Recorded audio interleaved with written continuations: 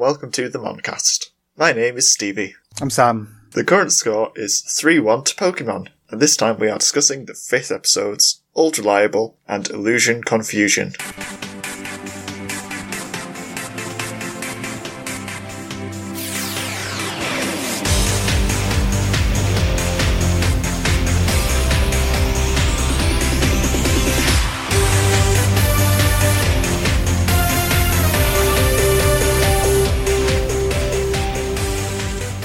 Let's start with Illusion Confusion. Hoot hoot, hoot hoot, hoot hoot, hoot hoot, hoot hoot, hoot hoot, hoot hoot, hoot hoot, hoot hoot, hoot hoot, hoot hoot, hoot hoot.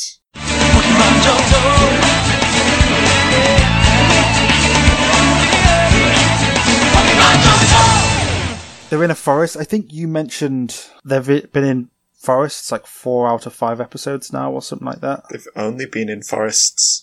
Were they in a forest in the first episode? It was forest with a lab, then it was forest with a baseball stadium, then it was forest with bugs, and then it was forest with a quarry. And this time it's forest with illusions. It's forests. Like, this is the season of the forests. But I know what's going to happen later on, and it's really going to bother me, because after the first gym, they have to go to meet the bug gym leader, called Bugsy, because of course he is. And Azalea Town is in the middle of a forest, so they've got to go to a forest to get to him. And then after him, they have to go to a place called Elix Forest. So there's at least 2 more forests they have to go through. Stevie, I can't deal with... They're in a forest, here's a Pokemon, Team Rocket's there and gone. I can't. Here's a question. Can you call it filler if it's not padding in between anything because there wasn't anything at the start in the first place? It's the filler of filler. Maybe they just have a forest fetish. This is within the first 10 episodes of a show. This is kind of when you should be releasing some pretty good, strong episodes in order to hook people in to get them to watch the rest of the season. And I feel like season 1, they still had some really strong stuff. Like the first episode, Pikachu literally has a thunderbolt strike him and he wipes out an army of Spearow. And like, we've just had forests. It just feels so boring. It does. Like, it's not only that, they're in a forest and they're lost, and that always happens to them. They have a map. They should be able to go from A to B, and are you telling me that there aren't public pathways to get from these places? I think it's mainly this episode where they actually have a reason for being lost in a forest, at least. Yeah, it's justifiable with the fact that there's illusions, but also travel in the daytime. But they can't travel in the daytime because they always leave places at sundown. They're in another forest and they're lost. This is like the 5th forest they're in and they're lost. Misty says they're in trouble because they're lost again. And then Ash is like, oh no, the troubles will be over, and he just runs away. So now it's nighttime and they hear like this weird echoey laughter, and the trees around them get evil faces appearing on them, a bit like in Snow White, and they're running away. Run from the spooky trees. Yeah, because trees are spooky because they've got weird mouths on them. They're really threatening in the way that they're not moving. But then there's suddenly a pair of glowing red eyes, which scares them, but it's a hoot that Gary Oak has. Sadly, it's not Cyclops from the X-Men, which would make for a really interesting episode. What, just a bird with eye lasers? No, just actual X-Men crossover. They wouldn't be in such a garbage universe, though, would they? But yeah, so we see Gary, which I'm really happy for, because the last time we would have actually seen him would have been in the Indigo League, where he beats Ash, and then he loses the next round. Or Ash beats Gary, I forgot. But now we see him in Johto, and he's got a Hoot Hoot, and he's on his way to do stuff. And Gary's the one who tells them that they need a Hoot Hoot to get through this forest, which is good of him. I've noticed he's less of a jerk to Ash. I think he may have garnered some respect for Ash, and like, he doesn't see him as just a silly person anymore. He's more like, for some reason, I don't know why, but I see Gary seeing Ash now as an actual legitimate trainer. He's still very boastful. He didn't seem as smug as he has been. Like, he didn't have that smirk on his face that he normally has. He doesn't call Ash a baby or anything. He literally just says, oh, you guys are here. You're going to need a Hoot Hoot to get through this forest. No, he also says, I instantly assessed the situation and knew that I required a Hoot Hoot, so I got myself a Hoot Hoot. I was so busy capturing Pokemon. Stuff like that. That's not him being smug, though. He's just stating facts. It's better than later on when Ash says that thanks to him, everybody's okay, even though he's the one who puts everybody in danger in this episode. Well, that's not entirely fair. Just wait, we'll get to it. Gary then leaves because he's said his lines and doesn't want to be around Ash or anybody else because they're awful people. Because Gary is the best. He is. I really like Gary. I kind of want him to come back. Can he not be our protagonist, please? I would be okay with that. We'd actually get to see someone being an actual trainer. There's one bit I want to mention. Gary says that if they don't find Hoot Hoot, they'll be lost in the forest forever. But they're already lost in the forest forever anyway. Even if they get out of this forest, they'll find another forest to get lost in. That's kind of what they do now. You'll be lost in the forest forever. We're already lost in the forest forever. You know what they could do? They could get one of their flying Pokemon to fly straight up, and then they could look around. Climb on Charizard's back. No, that would require them getting to Violet City in half an episode as opposed to 6. It takes 5 seconds in the games. Ash and Co decide that they need a Hoot Hoot, and I like how Ash is a Pokemon trainer, quote unquote, and then Misty and Brock are gym leaders. The way that they're going to find a Hoot Hoot is by shouting its name in a forest. They're not going to be quiet and search for it like actual people would because they're wild animals. They're going to just be like, Hoot Hoot! Hoot Hoot! Hoot! Where are you, Hoot Hoot? I need you, Hoot Hoot! What accent was that? I don't know, that's me being very tired and very done with these people. If you were going to hunt for an owl, your best bet is probably to not shout its name constantly. We literally saw Ash in one of the first episodes sneaking up on a Pokemon to try and tactically catch it. But now he's just shouting their names as he runs along a forest. But somehow, for some reason, it works because it's a Hoot Hoot that appears in front of, Misty. Misty. That's her name. It's not said very often because she's usually a background character. So you might have forgotten. But there's a Hoot Hoot, and every time Misty takes a step, the Hoot Hoot follows her. And then it pecks Ash and runs off, and they run after it because they could use their Pokemon to catch it, but they're not because that would involve being Pokemon trainers. Ash has an electric-type Pokemon that could just shoot electricity at it. Or he can just use Bulbasaur like he always does, because that's all he ever does. If it's not Pikachu, it's Bulbasaur. The one of his Pokemon that hasn't evolved yet. Because it didn't feel like it. There was no reason, but Ash is always going to use Bulbasaur, even though he knows now it's never going to evolve. So they run after it, and they find a weird, totally not Stonehenge place. And then they find yet another old lady in this Pokemon world, where there's just endless old women. Spoiler for the end of the episode, she has a twin sister as well. Why do all these old ladies have twin sisters who look exactly like them but slightly different? It's a very good question that I don't think we'll ever get an answer for.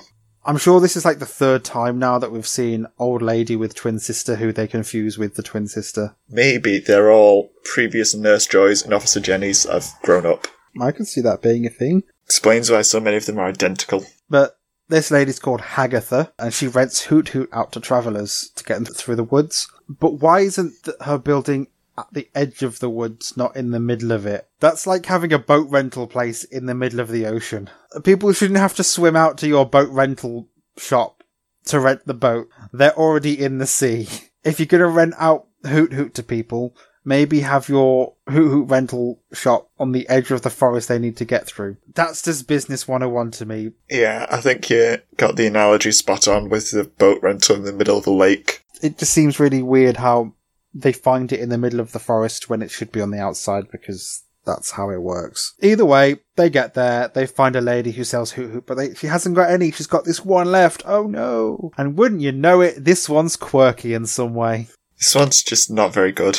It's going to be, this Pokemon has some problem that Ash is going to help them get over through the power of friendship. It's quite a long story to it about some guy almost starving to death because of this Hoot Hoot being rubbish. So she's like, I've got this one with me, but I don't lend it out to people because it doesn't really do its job. And Ash is like, but we saw Gary, now I'm going to have to go now because of stuff. Gary will just get further away.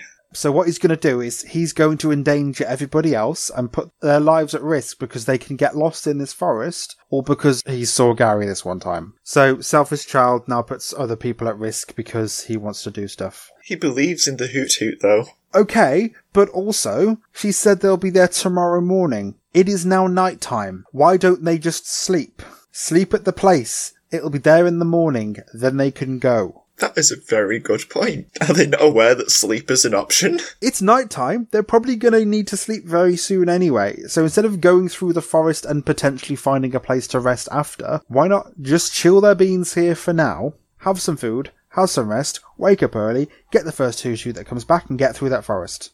But they saw Gary, so now they have to go and use the broken Hoot Hoot. I mean, Gary's just so attractive that they have to keep up with him. But they have to use the broken Hoot Hoot because Ash believes in the Hoot Hoot until the first second it inconveniences them. Then he grabs the Hoot Hoot and abuses the Hoot Hoot by saying it's a Pokemon. This is not what Pokemon do. It's quite an invasion of personal space, really. Hoot Hoot has problems getting through the forest properly. I am a bit confused as to why Hoot Hoot, which is a nocturnal animal that lives in the forest, is scared of the forest at night time. You've got to admit that Hoot Hoot's really adorable in his dopey ways. Hoot Hoot is really cute.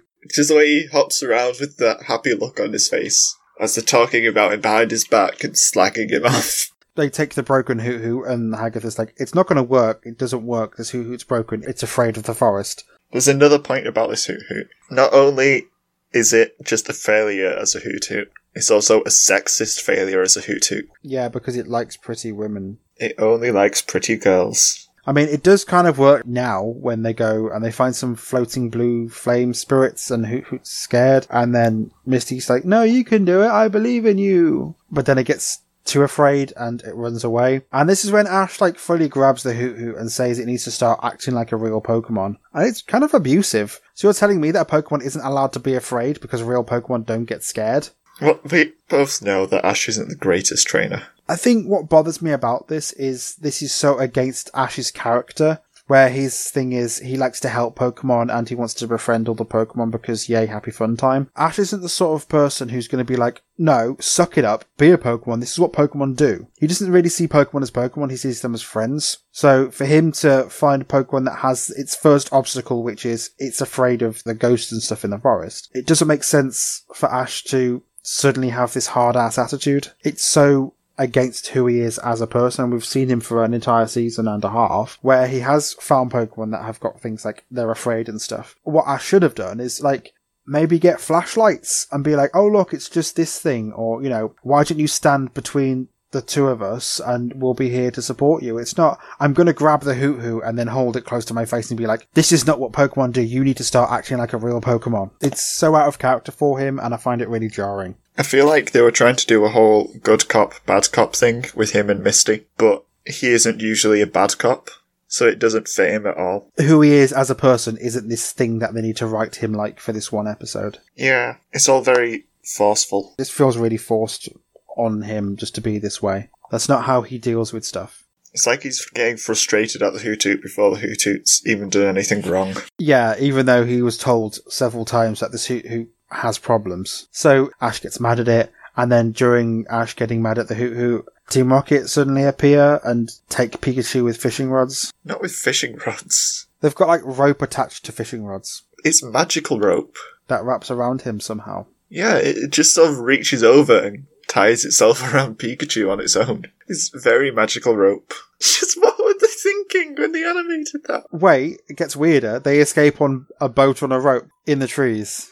Where was that going? We've not seen it before, and then they're just there on a boat that's attached to some rope, and then the rope snaps, so we see this boat on a rope for 3 seconds, and then it's on the floor. And then as it crashes, the box they've put Pikachu in flies in the air and lands in Ash's arms, and then he lifts it up and now he's got Pikachu back. It's so daft. The entire thing takes 10 seconds, and I'm like, oh, okay. Guess that was Team Rocket then. It just seems so weird that they've added this one thing in. This is now canon in the universe that you can rent out boats on a rope in this forest. What sort of pulley system was that for? Who put it there? Where was it going to and from? It's just such an absurd thing for them to have. We're never going to see this thing again, but it's been brought into this world and this existence for this one scene. I don't get why they didn't just use their basket, but as the balloon goes up, it snags on a tree branch and it pops. I was so focused on the magical self-coiling rope, I didn't even think about how dumb the basket hanging from a pulley rope system in the forest is. It's not a basket, it's a boat. It's a wooden boat.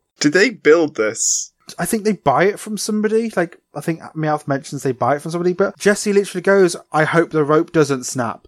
And then the rope snaps from this boat on a rope that they have. I don't get what's going on now, but okay, here we are. Now Ash has got the box with Pikachu back and he opens it and then Pikachu's saved. Team Rocket sent out their Pokemon, but then they suddenly see a Dragonite and it's obviously an illusion, but they chase it away. I'm like, okay, so this all happened. It didn't need to happen. This entire episode doesn't need to happen. It's filler. But we see an illusion. Yeah, and I want to point out that it's really funny just seeing James sat inside a Victory Bell. He's being digested in there. And then there's lots of copies of Ash. It's everyone's worst nightmare. Absolutely.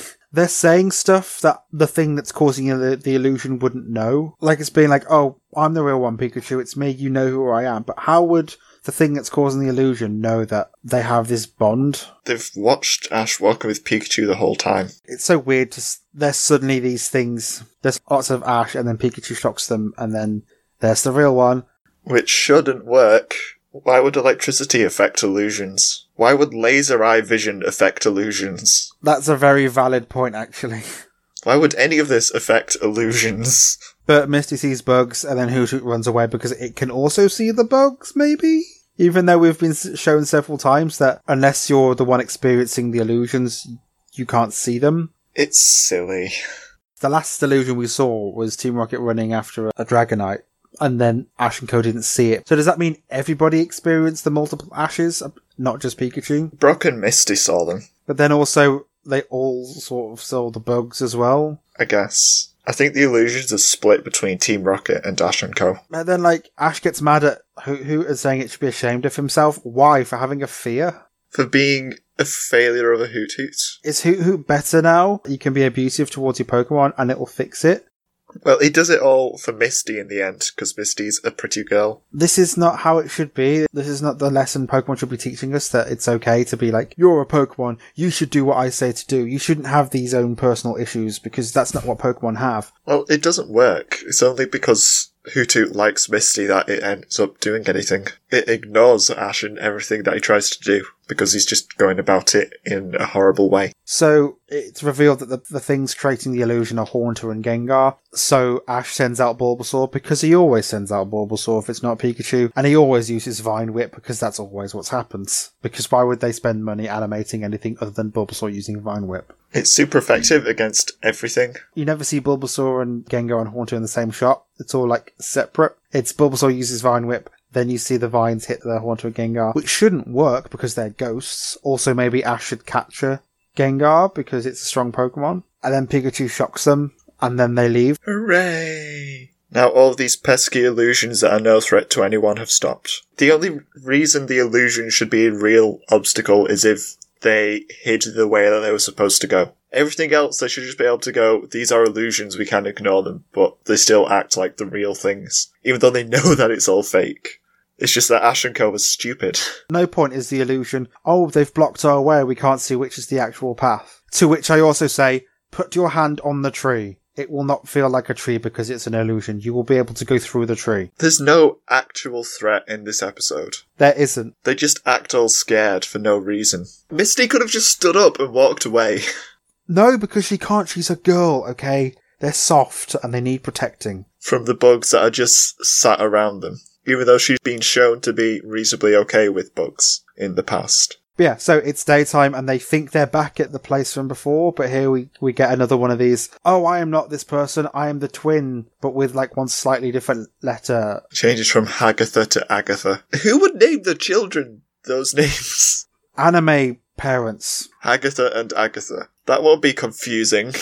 They call Hagatha, and then Ash says, it was tough, but thanks to me, it was all okay. And I'm like, no, Ash, thanks to you, everybody got put in danger. No, they didn't, because the illusions are completely safe. If they'd got lost in the forest, they could have starved to death. So that's the danger. They can't though, because Brock's magic bag has an infinite supply of everything. But it wasn't all thanks to Ash. And also Misty goes, I helped a little bit. It's like, no one did anything. You guys just basically endured Ash being himself, which is apparently in this season hot-headed and will put people at risk just because of reasons that aren't really that important, and will also abuse Pokemon and get a payoff for it. Ash was really incompetent.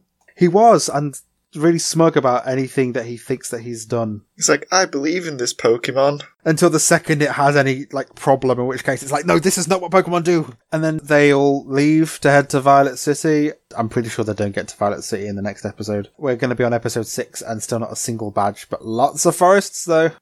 At least he's caught a Heracross, which will rarely be seen because of Bulbasaur still existing. He'll just use Bulbasaur, it's fine. Bulbasaur can use Vine Whip. He used Heracross the episode after he caught Heracross. Yeah, but then he's now back to Bulbasaur, you use Vine Whip. Great. And then the episode ends with Team Rocket sat on a beach, but it's not on a beach, it's an illusion because they're still in the forest. They got the ending from Rayman 2. They did. So, standout characters. I've got Gary because Gary was here. I'm inclined to agree. Gary was good. My specific note is Gary's here for 2 seconds and then Ash puts everyone's life at danger just because Gary was here minding his own business. Gary's the driving force behind this episode, and he was only in it for like a minute. They should have just gone with Gary. That would have been more interesting as well, because we'd see what Gary's been doing. Actually, yeah, that would have been pretty cool, just seeing Ash and everyone hanging out with Gary and being like, "Grr, Gary," and everyone's like, "Ash, calm down, okay?" And then we could just have a whole episode of Gary mocking Ash whenever he tries to do anything. But you didn't mock Ash. He was, like, nice to Ash. He gave him advice, like, you need to go and get a Hoot Hoot to get through this forest. Like, he was a good person in this episode. This would have been a good chance for Ash to see how a trainer actually does trainer things. Would have been a good time for him to reflect and actually think about what he's been doing badly. But no, he just gets left behind and has to rush through the forest with the Hoot Hoot and be abusive towards it. What was your favourite thing? My favourite thing was that Misty almost became a character in this episode. She had like 3 lines. She was brought up more than usual because Hoot Hoot had to talk to someone other than Ash because Ash was being so awful. I'm inclined to see whether these episodes pass the Bechdel test at any point. What test is that? Are there scenes where there's 2 women talking, and if they're talking, then talking about men or not, and if they don't, then it passes the test? Well, Hagatha and Misty talk about Hoot Hoot, so I think it passes. Barely. Oh, that sucks. I kind of thought it'd fail. They barely talked to each other, and the men were still around while they spoke to each other. So, I guess you could say it fails in that regard. My favourite thing is that they kind of made Misty a character by accident by making Hoot Hoot sexist. I like Hoot Hoot in this episode. Hoot Hoot was a hoot. Hoot. Yeah, he's really bouncy and happy, which I thought was really nice, and it has fears, which is understandable, because it's going through a forest. I mean, granted, it's a nocturnal Pokemon in a forest, even though it's a forest-dwelling nocturnal Pokemon. That's fine. They were told not to use it because he's scared, but I guess Ash is like, no, it's fine. It's not allowed to be that way. I'll shout at it. Filler or not filler? I think it's definitely filler. It's absolutely filler, because nothing was achieved in this episode. In fact, I think the first 4 episodes have been filler, except maybe Heracross. Heracross wasn't filler because they caught Heracross. So far there have been more filler episodes than non-filler episodes. Yep. In the first 5 episodes of a new season, you could watch 2 of those episodes and still get the same story. It's not very good. It's just not good, Pokemon. Overall thoughts? It was okay. It's boring. It's just honestly boring. The entire plot of the episode is they're lost in the woods, which is the thing they do in every episode. And the fact they're still in a forest, even setting-wise, it's so samey and it doesn't feel exciting. I think I only really enjoyed it because of Gary, Hoot Hoot, and Team Rocket. Everything with Ash and Co. was pretty bad. And Hagatha and Agatha were just pointless filler characters. The first few episodes of a show should be interesting enough to hook you in to watch the rest of the season, but it's really not. Even 02 to a certain extent, as it's got ideas that it's throwing at us. Granted, not all of them stick so well, but at least it's not, you know the situation, now for this, the same inane stuff again and again and again. I mean, there are parts where it is pretty samey, but they shake it up enough so that there is progression enough. This is still like, they're going to the first thing and it's been the same thing for 6 episodes. He picked up a bug along the way. It's just they're on the way to Violet City, and that's all they have to sustain it right now. It's such a thin plot and it's really boring. It needs to do something fun again. Something different. Please, Pokemon. We're begging you. Get out of the forest. We don't need it anymore. And I'm scared that they're going to be like in a forest for 25 of the first 30 episodes and I can't deal with the forest. What if we get to the end and he's only got 2 badges and he spent the entire time in a forest? Oh no. I don't think I'm going to make it. We can get through it, Sam.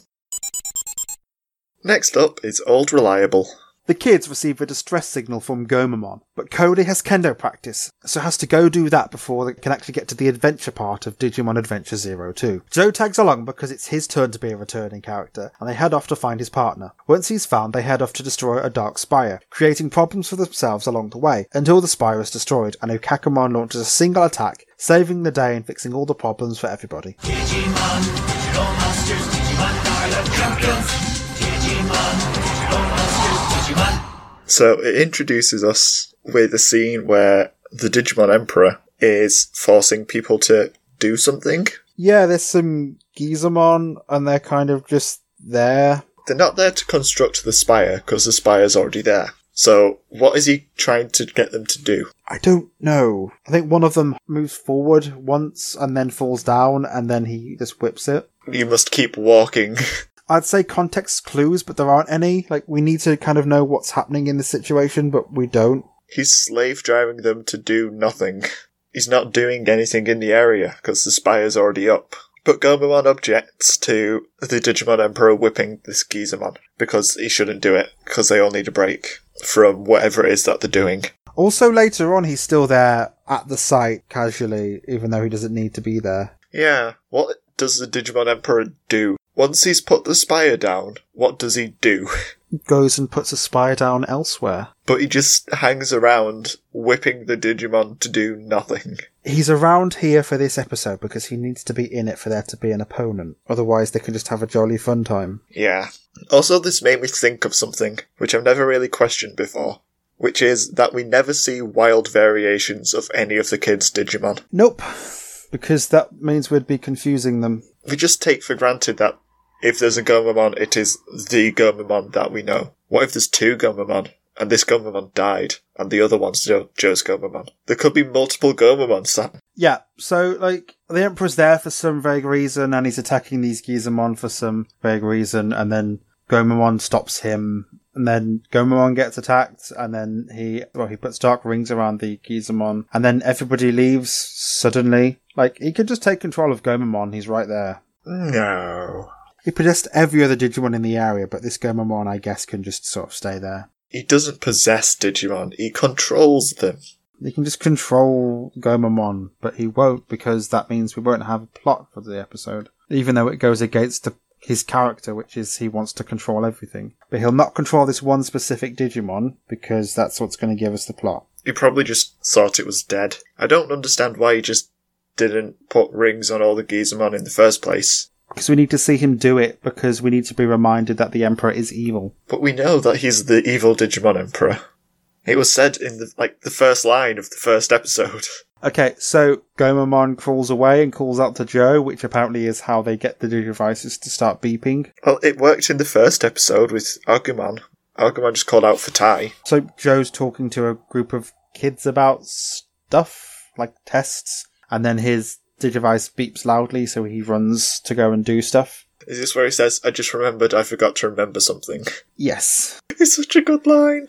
But he runs off because he needs to go and do something, but the next time we see him, he's got bags of shopping, which means that he's running to go and do something, but then he realises that he needs stuff, so just imagine him running around like a shop, throwing stuff into a bag because he needs stuff just in case. Oh, that's fun. Like Digivice fully beeping as he's just running along, just grabbing heat packs and throwing them into his trolley. He's at the checkout, scanning stuff, it's still beeping, he's like, it's okay, it's fine, go do some stuff. Classic Joe. So once Joe runs away, it cuts to Cody walking down some stairs as the school bell rings, and Davis appears at the top of the stairs and he calls out to Cody, asking where he's going. Cody says he has to go to kendo practice, and Davis reminds him that the digital world's in danger, and Cody says his grandfather's the instructor and he'd get mad if he's late, and then Cody leaves. And I think that's the problem I have with Cody. Like, he seems so disinterested in what's going on. Like, at no point has he seemed even remotely excited by the situation. I can vaguely picture him saying at one point, I want to go to the digital world, but with probably less enthusiasm than that. Yeah, he never sounds like he actually wants to go. Like, if he said to Davis, I really want to go, but I've got other commitments that I can't drop right now, I could understand, but it's the way it's just like, my grandfather's the instructor and he'll get mad at me if I don't go. Bye. I get they're trying to create a reserved character. There's a difference between being reserved and being dead. Because of how flat each character is, they haven't really fleshed out characters as well as they should have. Beforehand, they've basically given them all, like, one-word characteristics and then just rolled with that. And as a result, they all just seem so boring and bland and flat. Especially Cody, considering his is supposed to be, like, quiet and reserved. He can be quiet and reserved, but he can still be excited about going to the digital world and having these monsters to go and, like, have adventures with. But he just doesn't, at any point, seem even interested or excited about it. And he should, you know, he's the youngest kid. He should be full of wonder and be like, oh, this is actually really cool. I've got a really cool new friend who's an armadillo that can turn into a bug. But he just doesn't seem bothered. He's like, oh, I'm going to go and do this instead. At least convey that you would rather be doing the digital world stuff, but he just doesn't. He doesn't have an emotion other than quiet, misty voice that shows extreme indifference to everything. As a person, he doesn't seem to be showing us that he's excited about these things. He doesn't seem interested or bothered. And for a show that's supposed to make us excited about the digital world, he's the only one who doesn't seem excited about it, and that really grates with me. Even Davis, I know he's kind of an awful person, but at least he's so hype about going. Even Yoli's hype about going. And I don't get why the youngest kid who should be so excited about it just isn't. They've written 3 new characters, and one of them has zero interest in actually being in this place, in this situation. For him, it's like it's just a job he's got to do, and I feel like that's not an interesting character. Even if he's scared, I think it would be so good to have a character who's actually terrified by the digital world. We had Joe in the last season where he's terrified. If they want Cody to be more like Joe, have him go, but he's absolutely terrified because there's monsters that can kill him. So that's a realistic thing. I'd be happy to see Cody be like that, but we don't see that. We don't get anything like that from Cody. We just get, I'm going to go and do this because it's a thing I have to do. I'm going to be there later probably. That's not interesting. Instead of showing us emotions, they just have characters say emotions, but they don't seem like the actual emotions that they're portraying. Like, I know I've got mad about Cody before, but I've thought it through, and this is kind of how I feel about him. He just doesn't seem excited, and for a show that's about excitement and adventure, he stands out as being this boring character who just has zero interest in what's going on. I've said my piece about Cody now. Yeah, I'll have my turn later on. I think I know where you'll say, so I've got more stuff to talk about it when it happens, so we'll talk about it then. But yeah, so anything you want to say about Cody not going to the digital world because he's got Kendo? My notes just say Cody is so boring. But I like the dynamic. It's one of the things they should explore in this. And I know they explore it in Tamers a bit more, but they have real world commitments. And I find it interesting that Cody is such a person who's got these after school activities, and they should really focus on that more. One of the only similarities they really have is Joe's got real world commitments that he wants to try and get to, but he can't do it because the digital world should take some sort of more important, or is it precedent over what they're doing? But you know, explore Cody being like, I really want to go and do this stuff, but I've got to stay and do the things that I've already got planned in my life, and weighing those things up. But we don't get that. We just get this disinterested, boring character who I find really frustrating. Like, I know we have the little who's worse, Ash or Davis, but for me, if you take away he's constantly hitting on Kari, he's just a hyper boy who wants to have fun in this fun world. But speaking of Kari appears, and Davis says how he wants to go after the digital world and how they should go together alone, but Kari basically just ignores him. Like, at no point does Kari say, look, we're not together, we're not a couple, so please stop being like this. One thing that I've noticed is that they seem to really emphasize the words digital world every time they say it, and it's weird. Just why are they so focused on those 2 words, digital world? Because that's the fun place they're going to. But it's weird. Why does it require that emphasis whenever someone says it? It's like, we've got to save the digital world! I don't understand why they have to focus on that so much. It's just a weird thing that the voice actors seem to have a habit of doing.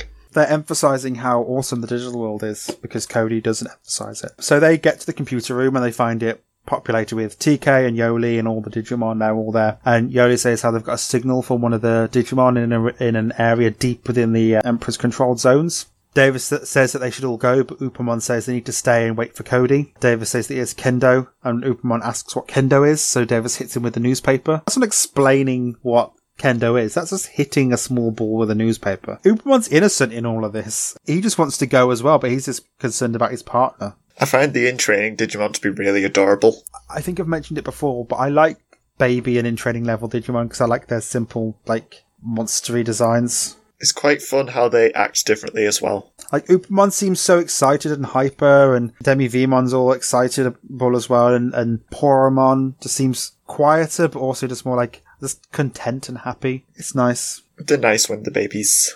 So, yeah, after that we get Cody doing Kendo practice, and by that I mean we see a shot of Cody breathing heavily, and then the world goes dark around him, and we see, like, just a still image of Upamon, and then Cody takes a step, and then gets hit over the head with a Kendo sword, and then it cuts to a shot of the Kendo clothes on the floor, and that's, like, them taking a break. That's not us watching him do Kendo, that's just a few still images. Well, that's all they needed to show what they wanted to show, which is that Cody's thinking about the digital world right now. So they're taking a break, and then we meet Cody's grandfather, and can I just say, I really like his grandfather. I want him to replace Cody. Yeah, he's really funny and he's like really cheery and stuff. Just how did Cody happen? I know he's like a basic grandfather figure, but when he's paired with Cody, who is Paisley soup at best, he stands out more and he's just really funny. And he offers Cody prune juice. He says he seems distracted and if he has a problem, any problem can be solved with prune juice. And I'm like, he's funny. And then Cody's just like, my problem's too big for prune juice. I'm like, Cody, stop being so sad. And then Cody says that people are relying on him, but he's afraid he'll let them down, which he's doing by delaying them constantly. So far, he's the only person who's slowed everybody down by making them all wait for him. But then his grandfather says, if you try your hardest, you won't let anybody down, which is like a nice bit of advice, but not necessarily true, because you can try your hardest and still fail. No, you can't, Sam. You can. You can only fail if you don't try. So Cody nods and leaves in a hurry, and his grandfather's drinking the prune juice with a happy smile on his face. And I got my little note is, I like Cody's grandfather. He's good. Better than Cody, anyway. Cuts to footsteps running towards the computer lab, and you're supposed to think it's Cody. Upamon says it's Cody, and Dave is like, nope, it's not Cody, and they all freak out because it's going to be somebody else. So they're just stood there holding their Digimon. It's like, maybe have a lock on the door or have someone standing guard instead of just being like stood there and being like, oh no, it's somebody else. Oh no, they're going to see us with what we can say are plush toys. But we see it's Joe with the bad hair. Sorry, did you say bad hair? It's Joe with the bad hair. But he has great hair. Out of all of his hairstyles from like season 1 all the way up to Try, this is his worst haircut. I'm sorry, but this is his best haircut. Is this because it's very similar to your haircut? In what way is my hair blue? Except blue, style-wise, it's similar, I think. It's just the best. It's so good. It's not. It's Joe with the bad hair. It's good. It says a lot about how he's been recently. He's been incredibly focused on his academic studies and has not had time to get a haircut. What does his previous hairstyle say? Actually, that's quite good. I could read that into his character design. That's quite cool. So Joe introduces himself to everybody and he says that it's weird seeing Digimon in the real world, which makes sense because they've only been there once, which is in the Myotismon arc, and then they like immediately had to go back to the digital world. So it would be strange for him to just see Digimon hanging out and basically doing nothing. And then this next bit's just a delight, where TK just expositions at Joe about the Digivices, and then Joe just goes, yeah, I already know, rendering the entire thing pointless. But yeah, so Demi-Vemon smells food, and Joe says he's bought supplies because he plans on going to the digital world with them, because he wants to save Gomamon, even though they're not sure which Digimon it is. I'm assuming that now is like, this is when Joe reveals that it's Gomamon, so now they'll know it's Gomamon. So they're about to go, and then Cody appears, which means some time's passed, and the kids have basically been waiting around. So I can't tell if they've specifically been waiting for Cody, or if it's like they've just been hanging around, and it just so happens that Cody's come back before they leave. But either way, Yoli shouts, let's go.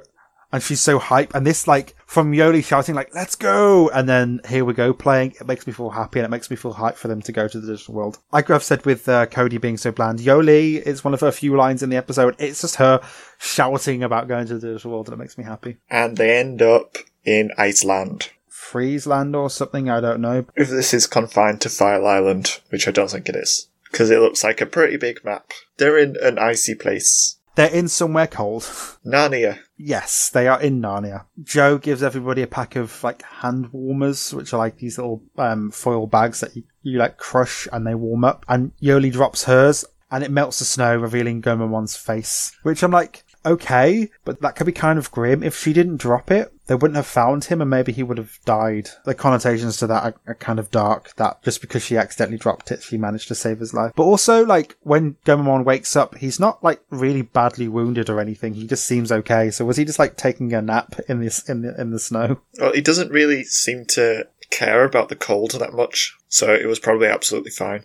Just a bit battered and bruised. So they have their little reunion and Armadillomon gets all teary-eyed, which is kind of cute. Joe and Gomamon's exchanges are really good in the whole episode. I like Joe and Gomamon. They save the episode a lot. They do. So they see a dark spire in the distance and they explain to Joe that the dark spires are the ones restricting evolution and everything, and that's what the Emperor's putting down to control the digital world. So they need to cross this Arctic tundra in order to get there. So it's like a long, vast, empty space of ice. And then they need to get to the spire and knock it down. So they begin cutting down trees to make a raft, and they use the Digimon as dogs. And then they all pile on the raft and prepare to head out onto the ice. To which I say, why not just evolve? 3 of their Digimon can become mounts, which is Patamon, Gatomon and Hawkmon. So why not just have everybody fly there? And I want you to put a pin in this.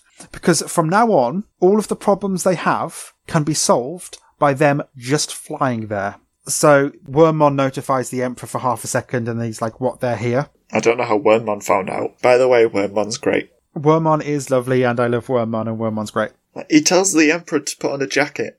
Oh yeah, he like wiggles up next to the Emperor and he's like, oh, it's cold. And then he just gets kicked because he's not allowed to be nice to the Emperor. So we see Frigimon in a line blocking the Dark Tower. But from the shot, it looks like there's a wall of them. But when it pans up to the Emperor, there's just 5 of them. So it's not exactly impenetrable. They could go around them. Do they not try that? No. First of all, we get the screen for Frigimon, even though it says Yukidarimon on the top, because that would have cost money to change the text. But Joe comes up with a plan, and the plan is to just run past them. That's it, that's the plan. They don't change their position, like they don't change the course of their advance, they just keep going in the same direction. Their plan is to keep doing what we're doing and just go past them. It's a good plan.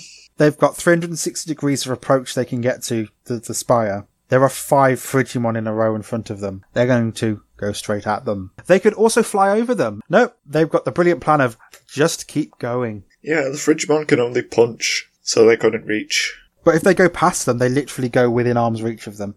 But that's the plan, is to go directly at the danger and between the danger. It's the fastest way there. The fastest way there would be to fly there. No, it wouldn't. If it was in a blizzard, then this whole episode would make more sense. They go past them, and then the Emperor gets the Frigimon to fire their punches at a hillside full of snow. So they are projectile punches. That triggers an avalanche. You know what they can avoid? Like how they could avoid the avalanche? Fly over it? If they flew over it, they would completely avoid the avalanche. But it's fine. What they do is they turn at 90 degrees and run past it. Because the avalanche is rolling in a perfectly straight line, the snow isn't rolling to the side and outwards in every direction like it would. Instead, it's in a perfectly straight line. They just managed to avoid it. Hooray! So they miss it, and then they see a crevasse in front of them, because next to the hill is also a drop into nothingness. But they don't stop running. What they do is they go over the crevasse. The raft doesn't fly into the air. It just goes at a perfectly horizontal line over the gap and lands on the other side, while the kids do the most basic scream ever. They're just like, this is terrifying as we go over this gap, which is literally there just to artificially create tension. But they're not done. Now they're going to just escape the river that's right next to the pit, which is right next to the hill. But they don't. They turn at the last second and Cody falls into the water. Do you know how they could have avoided the avalanche, the pit and the river? By flying. Wait, we need to count. They've got 3 flying Digimon, and then there's 6 people and 3 non-flying Digimon. You're saying that each flying Digimon would have to carry 2 people and a Digimon as well, which is a bit much. It's not. They're strong Digimon. I mean, do you often see horses being ridden by 2 people and a dog? A horse can carry more than one person. But do you often see a horse being ridden by 2 people and a dog? Well, if they go back to in training forms. But they're not going to do that, because then they're at a disadvantage if they do run into trouble. From flying out of range of all the other things. I guess we can go and be near an avalanche, a crevasse, and a river then. But tell me, Sam, have you ever seen a horse being ridden by 2 people and a dog? I've seen a horse carrying literally 2 people and 2 children. Well, that's too many people for one horse. It's fine, the horse can do it. Then did you also see the horse start flying while carrying those 4 people? They're supposed to be strong Digimon. I'm pretty sure they can carry 2 kids. Nah, I don't think that they could fly while carrying all the weight that they'd need to. I think they can, because they can. If it happens later in the series, that's fair enough. But until then... I'm pretty sure it does happen later on in the series, actually. Well, we'll see, won't we? If they ever carry 2 kids and a Digimon at the same time. But we can also avoid all of this argument, because later on, other stuff happens, which we'll get to. So, yeah. So they turn at the last second and Cody flies off the raft straight into the river, and then Gomamon jumps down after him. And then instead of seeing them rescue Cody, which would be an exciting thing to watch, but we can't have too much excitement because we've literally just had a hill, a crevasse and a river. It cuts to a flame because we're not allowed to see Cody get saved. Instead it's just Cody by a flame shivering, and then Joe gives him herbal tea, which is 10% herbal and 90% tea, which implies they're 2 separate things. I wonder what herbs he's added to this tea. Maybe something to make him sleep, because he's just so dull. So TK decides that they need to leave Cody in the cave to recover, but his clothes are dry now, and he seems fine. All he did was get a bit wet. There's no reason why they couldn't bring him along. He shivers a bit. Okay. If he shivers too hard, he might break the ice and they'll all fall in and die. But doesn't this seem like an arbitrary handicap to give themselves? That they should stay here for no reason? It's not for no reason. They need to stay there so that Cody and Joe can bond because they are the same person. They need to stay there so that they get attacked by the Emperor. That's the only reason they stay there. So whilst they're in the cave, they have a heart-to-heart where Joe says that they stay behind for a reason. Okay, but why? There is no reason for them to stay. It was because Cody had hypothermia and was a liability. But he wasn't, though. Like, his clothes were dry. He didn't look like he was dripping wet or anything. He was fine. He was shivering, Sam. You only shiver if you have hypothermia.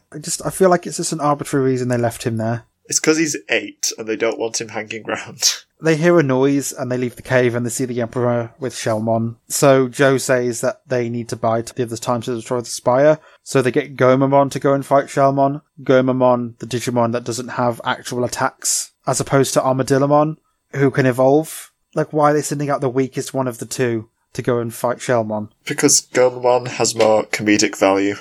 Yes, he does. Also, I need to call out the Emperor on something, because he says that Shelmon's attack is strong enough to demolish rock, but as shown in the second episode of Season 1, it clearly is not.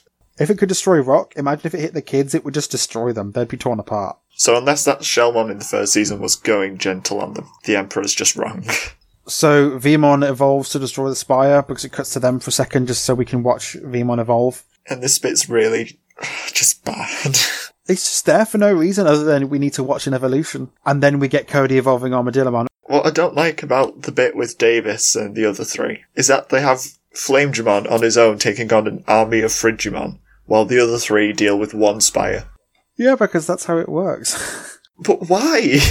Because they have to create tension, and it can't be as simple as everybody attack now. It's got to be, it's 1 against 5 of them, how will he survive? Honestly, the kids in this episode create their own problems. The Emperor's just kind of there. Why did they need 3 for the Spire? I don't get why they couldn't have just had them all go together and fight, because it would have been so much easier, as opposed to now we just have these two fighting over here for some reason. Then Cody runs up to Shelmon and tells him to leave Digimon alone. Ah, Cody. Cody puts himself into immediate and severe danger. What are you gonna do? You've literally thrown yourself into actual danger. But Shelmon was being a meanie. Because they need to put tension in this boring episode. Once again, the child has made the problem for himself. The child doth put himself in danger too much. To be fair, I quite like the imagery of like when Digimon protects him and he like jumps in the way and like slide on the floor a bit. He looks terrified, which I quite like. Like the image looks quite good, but the fact that he put himself in that danger bothers me. Cody wouldn't do that. Cody wouldn't run up and just shout, "Leave Digimon alone." No, he's a bit stupid. And then somehow, from him saving Cody, Shelmon stands still long enough for Digimon to stand up and then destroy the Dark Ring. And then we also get a Beedramon appearing and dragging Digimon into the water, because now they're suddenly next to a river. But even then, like, why not just have a Beedramon at the start? Why have Shelmon if you're going to drag him into the water? Well, who's Gomamon going to tell jokes to, if not Shelmon? I don't know. So it cuts to the other kids and they come up with a plan to fly over and attack the Spire. They hit it 3 times and it falls down. That's it. 3 hits. That's all it took. They could have done this 20 minutes ago, which would have saved them going near the avalanche, the crevasse, the river, Cody falling into the river and being left by himself, and then the Emperor appearing in front of Cody and Cody standing up in front of Shelmon and Digimon saving Cody. All of that could have stopped if they have just stayed with Gomamon. The 3 kids with flying Digimon flew over there and attacked it 3 times. Those 3 could have gone off on their own and done it. I mean, even if you want to say that maybe they're too heavy, I don't know. 2 of the Digimon could have carried Davis as well, and then 1 of them could have carried Vemon if they were just strong enough to carry them, so that they could have had Flamedramon fight the Frigimon if they absolutely had to. But this entire episode, all the tension in this episode is because they decided to not fly over at the Spire until the last second. It is just a bit stupid. It's a very big oversight. So Joe says that they destroyed the Spire and Gomamon can evolve now. And then the Emperor says, "What?" And then Wormmon just repeats what Joe says, and I find that really funny. Yeah, the Emperor is wrong when he says that "what" is a figure of speech. What just means what. So then... Well, let's kick it up place, doesn't it? Yeah, it does, as Ikakamon jumps into the water and does 2 attacks. I barely watched the fights. Ikakamon jumps into the water, hits a Beedramon, and then they're out of the water. The fights are so fast, if I'm not looking at the screen, I just miss them entirely. It all happens in like 3 seconds, and then they're all stood around in the snow, and then I guess the day is saved. Like the Emperor, what, did he just leave? Apparently. They never freed the Gizamon or anything. They just destroyed the spire. It just felt so, like, inconsequential. They were just, oh, here's a Digimon. Oh, it's freed. Here's another one. Oh, it's freed. Okay. And then he just left, I guess. And then all the kids and everyone are about to leave when, yet again, Cody has to, like, stall everybody for some inane reason. What does Cody have to do? Finish their introduction. Even though they've had the entire time that they were building the raft, they had all the time in the cave. Once again, Cody is delaying them for absolutely no reason. And then Kari says that Cody reminds her of Joe, always honest and sticks to the rules. I'm like, Joe doesn't do that, though. Joe isn't really honest. He kind of keeps to himself and doesn't express his feelings. And he doesn't really stick to the rules.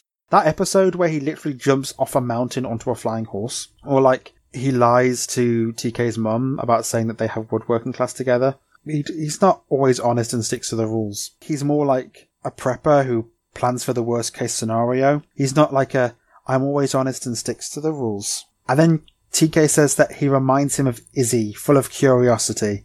How? Tell me how he's curious. He's so disinterested in everything. He's not amazed by the digital world like everybody else is. It's just a thing he has to do now. He hasn't asked a single question. He's just like, I'm here now. I'm gonna hinder you because this is what I do. I'm so like Izzy. Cody makes me sad. Cody makes me sad because he's not like any of the other people and he's boring, and then he just drags attention from everybody else. Honestly, that bit there where Kari and TK are just saying that Cody's like Izzy and Joe put together, it made me angry because he's nothing like either of those characters. He's been incredibly unreliable. He's turned up late twice. He's not even wanted to go one time. He's not shown any curiosity whatsoever. He's barely asked any questions or tried to do anything. What they've tried to do is, instead of giving us developed characters, they've just taken bits and pieces from characters we already know and have followed and grown to like. Just put them together a bit badly into new people and just said, look at them. They are like those people you like. Do you like them as well? Like it's some sort of shortcut to making a character that we're going to enjoy watching. But it doesn't work because we don't know anything about them. We know about Joe and we know about Izzy. But what do we know about Cody? He can't go until he finishes a tomato. It's just boring and bland because they've just not made a character for Cody. They've just pointed at Joe and Izzy. That's all he is. He's a big pointer. He's a sign that points at someone else and says, look at them. I'm like them. Love me, please. But even like when we met Izzy and he goes into the digital world, he's like got his laptop out. He's being like, oh, this is fascinating. What's this thing? This is really cool.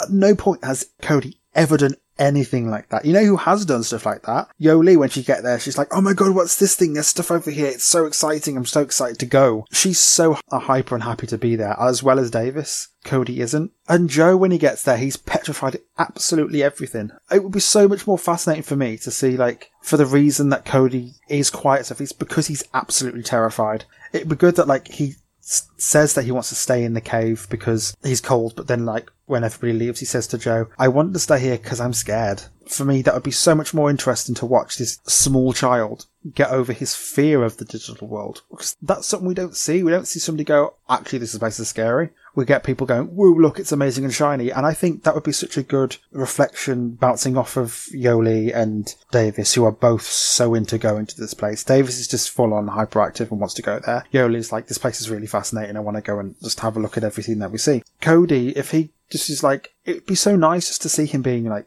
quieter and stuff, and he's that way because he's scared. That would be really good, and you wouldn't have to change his character that much. You would literally have to have a couple scenes where he's like, I keep creating these obstacles for myself because I'm scared. He's not scared, he just runs up to Digimon like an idiot and says, stop picking on my Digimon. It would be a unique thing that they haven't had, really. Joe didn't have a choice, he was just in this world. That was more of like a shock and fear. With Cody, it should be more like he's just intellectually scared. Like he's like, he understands the world that they're going to, but the fact they have to go there is scary for him. So that's where the reliability element could come in. Like they're relying on him, so he's got to step up and be reliable, which means he has to get over the fear that he has of being in this world. And maybe once he becomes more comfortable with this world, even though it's scary, he can start being like, okay, well, what's this then? And then that's where he gets curiosity, but he hasn't got curiosity. He's not honest and reliable or anything like that. He's the one person who's let them down so much. Out of all the people, he has been the least reliable and the least curious about anything. My main problem is that I think they're trying to have the cake and eat it too, because they're trying to move away from the previous characters from last season, because they've already had most of their development, and there's not much left to do with them. But then they also don't want to just fully cut them off, because there'll be lots of people that will be upset by that, because they like those characters. They're trying to keep them in and also kick them out and replace them with these new kids, and they're just not doing it well. These new kids aren't good. They seem so flat. There's nothing to them. I mean, Davis is just inferior Ty. Granted, the other characters at this point, like 5 episodes in, were still pretty basic, but because they've taken these 3 kids and have gone, these are parts of the other characters which we know, like with Davis is boring because he is just another version of Ty, but they've added Ty and Matt together to make this person. So it's nothing new. We've seen these elements before. We've seen them all in other characters who do it better. None of them have their own unique traits. But even the parts about them that we do see that are themselves aren't interesting. Cody isn't interesting. Davis isn't interesting. Yoli is probably the most interesting because she's got this huge family and these responsibilities that she has where she has to go and work in the shop. Honestly, she should have the crest of reliability and knowledge because she is the one who's curious about the world. What they'll do is they'll say, oh, he's like Joe, and TK will go, oh, he's like Izzy, and then we've got to be like, yep, we agree with that because they told us that. It's just blatantly obvious that they've not bothered writing these characters. They've attributed other crests to them, but instead of showing us those things, they just say they are, and we have to accept that. And that really grates me. And Davis kind of matches them with like courage, but that's like dumb courage and friendship because he just likes having friends. Yoli kind of can be like love and sincerity. You can kind of mash them into it because like she is kind of honest and open, but it's love, but that's kind of vague because she loves her partner and everything because they're Digimon. Cody's is the one that is so against what he's been given, and it really stands out. It's creating this wall that makes O2 kind of hard to access because it relies on you not only knowing the previous season's characters, which we do, but also being like, here are those traits from other characters in these new people, and now you have to like them as much as you like the other people. And that's asking a lot for the audience, and especially characters who are fundamentally boring and not as well fleshed out. It's such a big leap for people to accept, and then you have that mixed in with really good concepts like a human villain and stuff. There are some really good bits, and then there are some really bad bits in there, and it's kind of a bit of a mess. Anyway, standout characters. Joe, I quite like how Joe's accepts the digital world for what it is, and now he just seems so much more mature, and he seems really like prepared for everything, and he seems really cool. And his hair is way better. Yes, if you agree with that. Yeah, Joe stood out for me as well. He's just like a dad for everybody, you know. He's like, here's some heat packs for everybody so you don't get cold. And it's like, Joe, look at you being all prepared and nice and caring about people. And I liked his jokes. Yes. He had some of the best jokes, apart from the cholesterol one about the egg, because that was just bad. Favourite thing? The in-training Digimon, I would have to say. I just find them really adorable. Like, I've got Gomamon and you've got in-training Digimon, but I think the reasons are the same, which is where they're quite bright and bubbly. Just nice characters, and they bring a certain joy to the episode. They're just fun and cute. Which is what we want in our little Digimon. They're simple, it's hard to mess them up.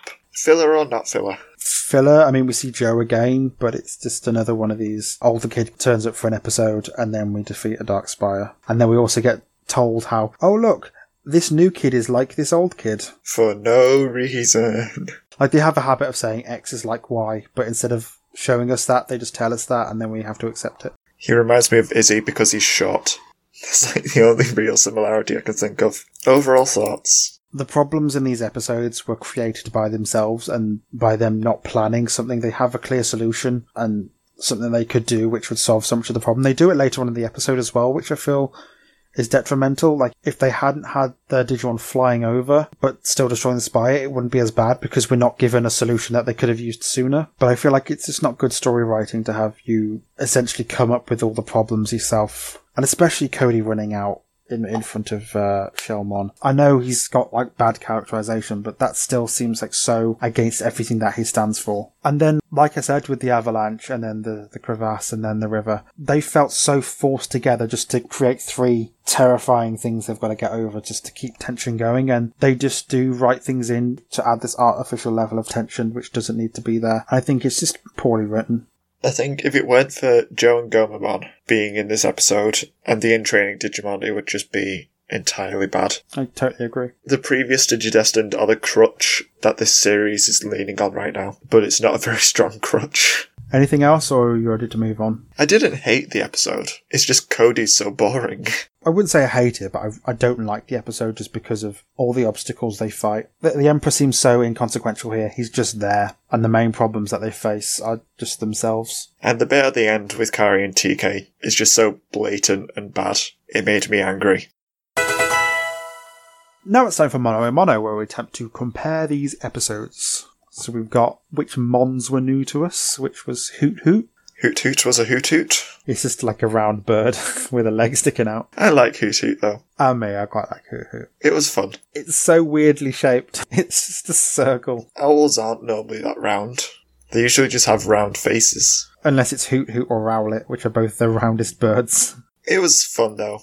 Hoot Hoot was a good Pokemon for this episode. It had a lot of personality. Hoot Hoot's more interesting than Noctowl that it evolves into. Which is just an owl. It's really boring. It's not even a Pokemon, it's just an owl photoshopped into the show. Gizamon? I know we've seen it in older seasons, but this is the first time we've seen it in O2. Okay, if we're counting that, then fine. I like Gizamon. It's like a frog with spikes, but also furry. It just makes me think of Digimon World Dusk, because they're in the first area. It reminds me of the V-Pet, because Gizamon's in the version 5, which is one of my favourite V-Pets. Oh, and how they jump weird in Digimon World 2003. Frigimon? It's a white snow bear. Yeah, there's 5 of them. It's an army. Ibidramon? Blink and you'll miss it. Lobster. It's just a lobster, and it's there for 3 seconds just to pull Digimon into the water so that Kakumon can be there. It's interesting that it's classified as a dragon Digimon, though, because it has Dra in the name. Don't know what an Ebi is. What was your monster of the week? Gomamon. It was good to see him. I think we've said that some of the best Digimon are from the first season, and they're being brought back in season 2, and it's good to see them because we've had the adventures with them, so we've got all this history with these Digimon, and the new 3 don't really seem as characterized because they're new. So seeing especially Gomamon, who's probably the funniest of the first kids Digimon. We hardly see the new kids rookies do anything. I mean, once they're in the digital world, they just sort of follow them around and digivolve when required. They don't really talk to their own partners at all. It's probably why I like their in training forms more. I really like their in training forms, and they all look, even though they're just different versions of Ball, they're all quite different. At least Pokemon does have a habit of making them actually talk to the Pokemon. They don't just follow them around everywhere. Who was worse this time, Ash or Davis? I'm gonna have to say Ash, just because he wasn't really acting like Ash usually does. I think it also helps that Davis was kind of not one of the focal characters this episode. Yeah, Davis did pretty well. He had the usual Kari issues, but he came up with a sled idea, and he took on an army of Frigimon single-handedly. Yeah, Ash actively bullies a Pokemon, which is against his character, and then he takes credit for everything that they did, which was weird, because he didn't do anything except put kids in danger. Which storyline did you prefer, and why? I preferred Pokemon's. I found it more fun, and it was nice to just have a little bit of character development for this Hoot Hoot. It's pretty samey and stuff, but I did feel like at least it had a few funny bits in it, like Team Rocket just being there for 3 seconds and it being completely inconsequential was kind of funny, because it's Team Rocket. It does print out 500 episodes that are all pretty much the same, and it's all filler, but it was still okay. I didn't end up hating it, I just felt like it wasn't the best. It was a very safe episode. Yeah, that's the best word for it. And the problems I have with this season so far are all my own problems, which are, for me, first episodes should be quite exciting, and this isn't exciting. It's the same stuff we've seen already. So yeah, I'd say I prefer Pokemon. Similarities? I've got one. Is it that it was boring? Both shows have people putting themselves at risk for no reason. Ash makes them go out into the forest with the Hoot Hoot that can get them lost for no other reason than he saw Gary. And then we've got Cody actively running in front of Shellmon for no reason. But we've also got them splitting up and doing their own thing and not doing the easiest solution. And that's kind of the only similarity I've got. People just make bad decisions in these episodes. Differences? I think that Pokemon has a much more clear focus on the Pokemon, whereas Digimon has a much more clear focus on the characters rather than the Digimon. Yeah, Pokemon, it's look at this Hoot Hoot and wave the Hoot Hoot around for an episode. With this, even the newer Digimon we get to see, they're kind of there for half a second just to be a thing that attacks. Like, we see a Beedramon and Shellmon and Frigimon, and they're kind of there for 3 seconds just to launch an attack at them. Whilst in Pokemon, it was all about this Hoot Hoot and why you need a Hoot Hoot to get through this forest. Digimon's kids right now just aren't doing anything interesting. What have TK and Kari done? Exposition, basically. They're just nothing anymore. TK and Kari used to at least be interesting. They're the in-between. They're like the 0.5. So, like, we've got Season 1 and Season 2. They're like the 1.5. They're the glue that bonds the two groups together. Yeah, they're just there to be a constant reminder that last series happened. 02's not showing good signs. But which episode deserves the point this week? Pokemon, because they absolutely refuse to give Digimon that point. Yeah, I've got Pokemon written down as well. At least I enjoyed Pokemon. Digimon's was bland and boring and made me sad. Digimon actively damaged itself and characters. Digimon's just really saddening. Join us again next time, and we'll be watching the 6th episode. Flower Power and Family Picnic. Pokemon stole a title from Digimon. You can listen to more of us on SoundCloud, iTunes, or Stitcher, where we like getting reviews and comments. And you can message us via our Facebook, Twitter, and With the Wool thread and email, which are all linked in the show notes. And you can support me on Patreon if you feel like it. We do commissions and art stuff, and your art stuff's really good, by the way. Stevie drew one of my RP characters for me, and it's really adorable, even though he is flipping the bird at people. I'm enjoying drawing at the moment. Thanks for listening. Bye. Bye-bye.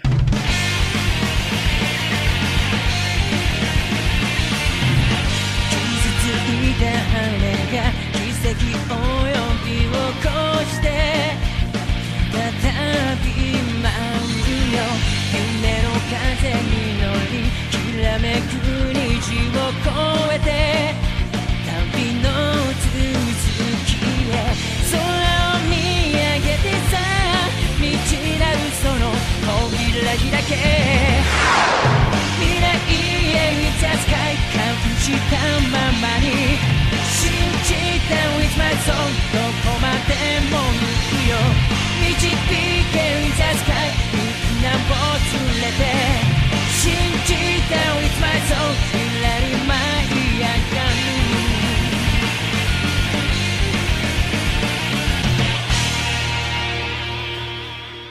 Let's start with Illusion Confusion. Hoot hoot, hoot hoot, hoot hoot, hoot hoot, hoot hoot, hoot hoot, hoot hoot, hoot hoot, hoot hoot, hoot hoot, hoot hoot, hoot hoot. Mm-hmm.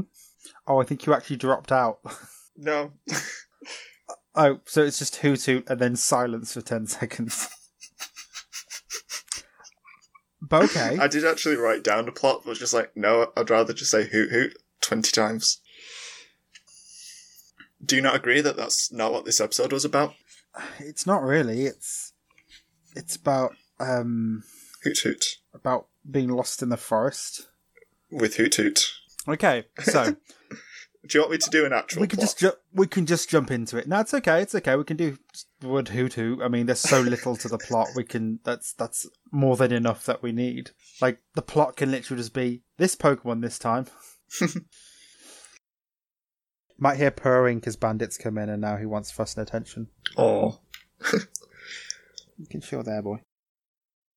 Cody literally runs and puts himself in Was that the severe motorbike? and immediate... Yes. This is actually the first episode of Digimon filler we've had, apparently. Yeah, it Wait, what seemed so. What happened in Pardon? Iron Vegemon that made it not filler? You were the one who said it was not filler. Why did I say that? I don't know. I need to check. Oh, because it taught us about the Dark Spires, that's why. Okay. That was it. Anyway, back to this episode. We see, for example, we'd see Cody punch a Digimon and then TK goes, Cody really likes Digimon, and we've got to understand that he likes Digimon because that's the thing we've seen, that we've been told, and we have to believe what we're told, not what we've seen. Cody is so reliable as he goes to a kendo lesson rather than the digital world, falls into the water, gets hypothermia, and puts himself in danger in front of a Shellmon. For no reason. Yes. All things a reliable person would do. And then hinders them. He's hindered them 3 times at the moment. Twice in this episode. A lot of my issues are just with Cody. Yep. Cody's dragging the show down and is boring everything. They could replace him. Honestly, they could replace him with a plank of wood. He'd still achieve the same amount. He might as well be a plank of wood. He is just Plank from Ed, Edd and Eddy. They've just drawn Izzy and Joe's face onto a plank of wood. He's gone, that's Cody.